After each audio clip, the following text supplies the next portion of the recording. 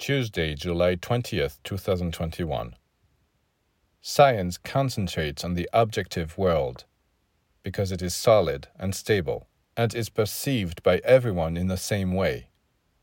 But it leaves aside the subjective world because it is changeable and subtle and therefore less easy to grasp, measure, or classify.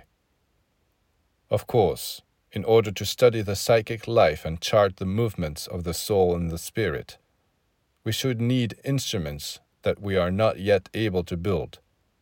But this is not a reason for denying the possibility of such study. Scientists are compromising themselves with such an attitude. It would be wiser if they said, "This field could hold prodigious riches, it may even be the true science, but we lack the necessary devices to explore it given the current state of our capabilities and means of investigation.